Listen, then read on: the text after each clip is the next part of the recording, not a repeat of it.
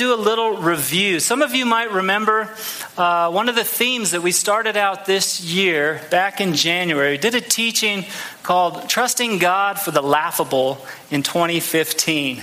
And so this is 2015. We're still in here. Most of you know that. And June, July is somewhere the halfway point of this year. And so in many ways, this is like halftime of 2015. We're getting real close to halftime here. So we're talking about trusting God for the laughable in 2015. We're doing a little halftime report. And we'd like to, it just felt like it's been a crazy week. And I was praying, God, what do you want? What do you want us to look at? What verses? What do you want me to share on Sunday? And I thought the idea of reviewing, last week we talked about summer plans, summer fun. And I said this week we would be talking about summer faith. What's some of the summer faith steps God wants you to take? And so we're going to just review some of these verses and see where you're at and what God might have before you. And maybe, spur you on to take that next step, that faith step He would have for you here. So, let's go ahead, and we've got a few blanks to fill out in your handout sheet here.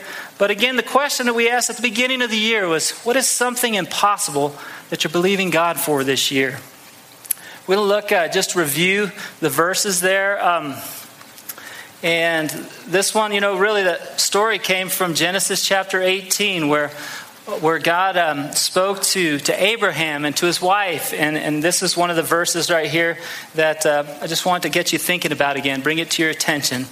But it says, and the Lord said to Abraham, why did Sarah laugh, saying, shall I indeed bear a child when I am so old?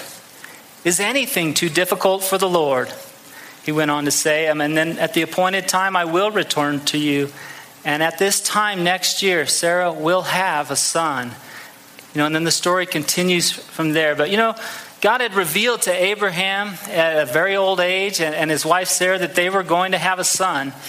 And as God was telling him about that, Sarah just couldn't help but chuckle, because having a child at 90 years old just generally doesn't happen. And in many ways, it was a laughable thing here. And so the blank we have here is just, one of the first steps we talked about. I would encourage you to maybe do this again. Maybe you weren't with us back in January. Same truth would still apply to our lives. God's word's living and active, and He wants to meet you with it today. But identify what God wants you to trust Him with or obey Him in this year. What is something God has before you?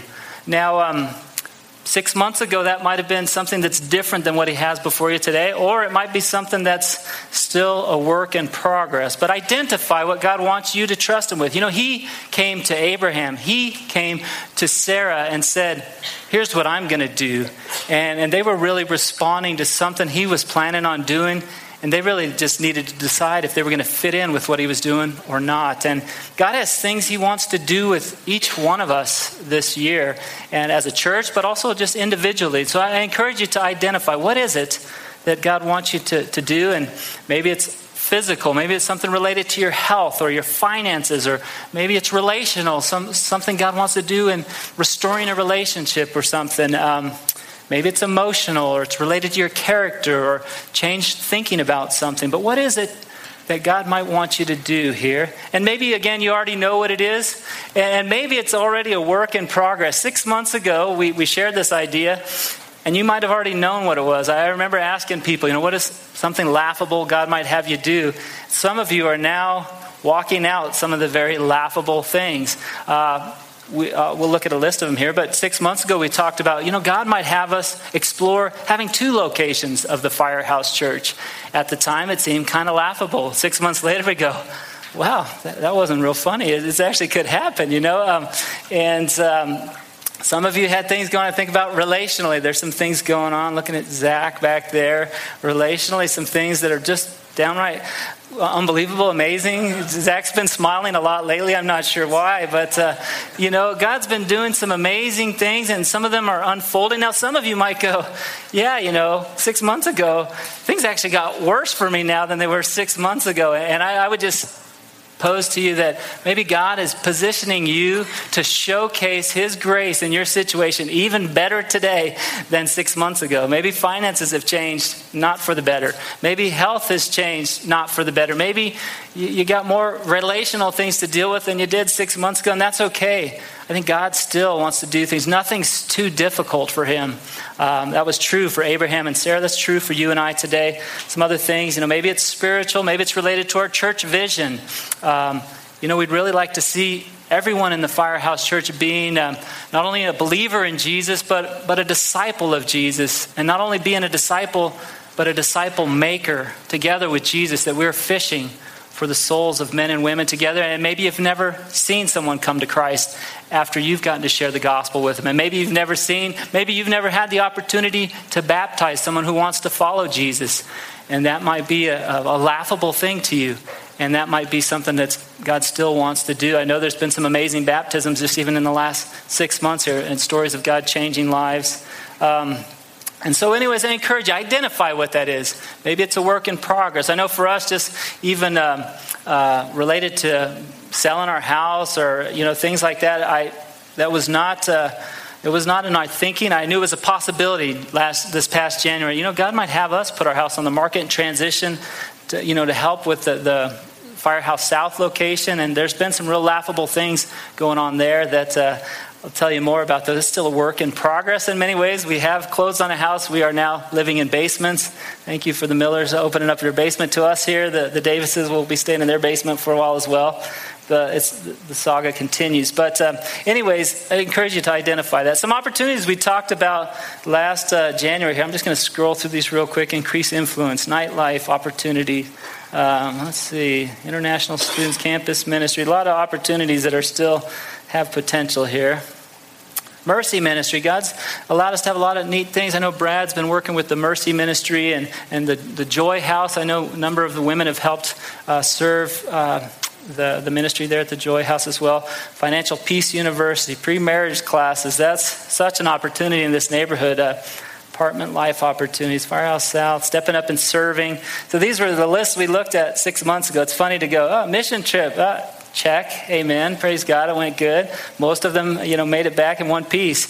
And most of the vehicles did too. I mean, at least half of the vehicles made it back, so that's good. Spring break team, we hosted a large spring break team here. And there's still many opportunities in front of us. This fall, we're talking about a stewardship campaign and things that would help us really launch a second location in a permanent sort of way. We experimented, we tried that the last couple months, and our plan was to come back together for the summer with the hopes of a grand opening this fall down south as well. So we're still trusting God for that. It might, again, looking at our resources and maybe even our finances, that might be more laughable today than it was 6 months ago. Try not to laugh. That's no. Anyway, so let's look at the second point here just to think about is really an action step along this. Once you identify what you think God wants you to trust Him with, then you might begin asking God. Ask God to give you a promise. God, would you give me a promise to speak to each one of us, a promise related to the step that He has for you? He promised Sarah, hey, next time this year, you're going to have a son. You might ask God to speak a promise right into the context of whatever you're facing. I think about some of you, next time this year, there's going to be a few babies in our hands that weren't here this time around. I know a couple of y'all got babies en route here, and that's exciting. But in some ways, that's like laughable. Like, really, I'm going to wow, how does this is? There's going to be some wild things going on in that regards. I know. But anyways, ask God for a promise. This was one of the promises I'm still clinging to and praying about. The two locations of the Firehouse Church here was this one in Zechariah 8:6. It's just continues to encourage me, but it says, this is what the Lord of heaven's armies says. All this may seem impossible to you now, a small remnant of God's people. But is it impossible for me, says the Lord of heaven's armies? Again, I look at the idea of two locations, and God wants to even do more than two locations of a church. We know He wants to reach the world through making disciples. He wants to reach the world with the good news about Jesus Christ. And that is a huge task. And we're just trying to take small steps to get there. But all of them are going to require faith and leaning on God's promises, even in a way that He reveals them personally. Another thing here, just to make sure we're doing this summer, is read God's Word daily to feed your faith. Read God's Word daily. Have you been feeding your faith daily? We all know we should do that. But doing that is a very different thing than knowing we should do it. We can feed daily on, your favorite blog or your favorite whatever it is, but are you feeding on God's word daily? Because that's going to help you when you're facing your laughable circumstances. As you're in his word, just looking and listening for a promise from God. Another blank here is nourish your faith. As you read God's word every day, it allows you to just bring nourishment to your faith. You can nourish your faith on God's character, that he keeps his promises, that he's gracious to even do these things for us, that he's faithful. You can nourish your faith and realizing there's things that will short circuit your faith. God, we are to all live in the fear of the Lord. If there's things that we're not being honest about with him, it's going to short circuit our faith for these very things we want to trust him for.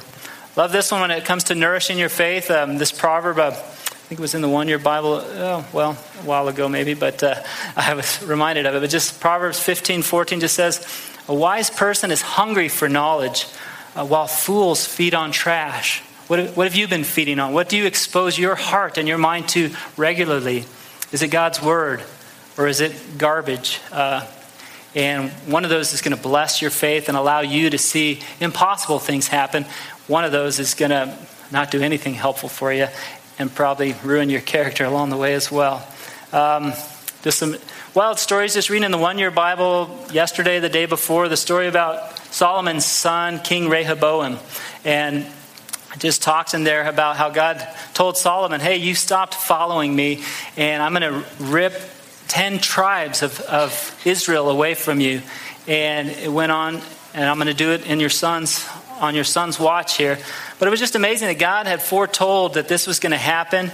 And yet there's this whole story where King Rehoboam had a chance the people said, hey, your father was really heavy on us when it came to taxes and labor. And he had a chance to speak gently to him and respond. And it said you would have captured their heart for the rest of their lives. And yet he got advice from people in his own world, his kind of contemporary, his peers, and they said, you know what, you ought to tell him, you thought my dad was hard on you, I'm going to really crack the whip on you. Not with a regular whip, but with scorpions. And so he responded with this real proud response. And then it went on to say, one of the verses here that I just wrote down the other day, or that I typed out and emailed to myself, was just 1 Kings 12:15 just says this, so the king paid no attention to the people. This turn of events was the will of the Lord. It fulfilled the Lord's message to Jeroboam through the prophet Ahijah from Shiloh. But this whole thing, this guy had a chance to choose to take the wise advice of these wise counselors and be humble in his response, or he could take the advice of his younger counselors, his friends that they were really bolstering his pride. And he chose that, and then the kingdom was taken from him. But, he really had a chance to... I'm just amazed at God's sovereignty there. God was sovereign. God said, here's what I foresee is going to happen. And there's this king that has this choice to make. He's got the will to choose this or to choose that. And God knew in advance, I know what he's going to choose. And he went on and, it reminds me of God is so sovereign. And we have choices that are going to affect how things play out. And God's plan probably could have still played out and the kingdom been taken. But, Rehoboam could have chosen a different choice. And maybe that plan would have happened some other way. But now he's got, for eternity, is known as the guy who had the harsh response. That responded in pride. And it's in the history books forever now. But anyways, God is sovereign, and yet we have choices along the way here. And that's just something that's been feeding my faith on God's character, his ability to coordinate even selfish choices in a way that still brings about his will. But that'd be feeding our faith. The last one here, as you... identify what God wants you to trust him with. Ask him for a promise and feed and nourish your faith. The last one here is just ask God for his marching orders for you. I love the response when Saul converted to Paul there, but when God met him, he said, what shall I do, Lord? You got my attention. What shall I do, Lord? And he went on and gave him instructions of the things that were assigned for him. But when it comes to whatever God has before you, whatever faith steps he wants you to take this summer, eventually you want to get to that point, Lord, what should I do? What do you want me to do?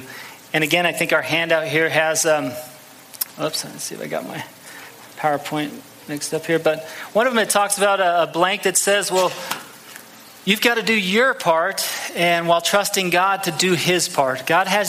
He wants you to have an active role in this, and yet at the same, there we go, pray to do your part while trusting God to do his part. And sometimes we can go, here's the impossible thing God wants me to do, and then I'm just going to go and with hard work and sheer willpower, I'm going to go get it done.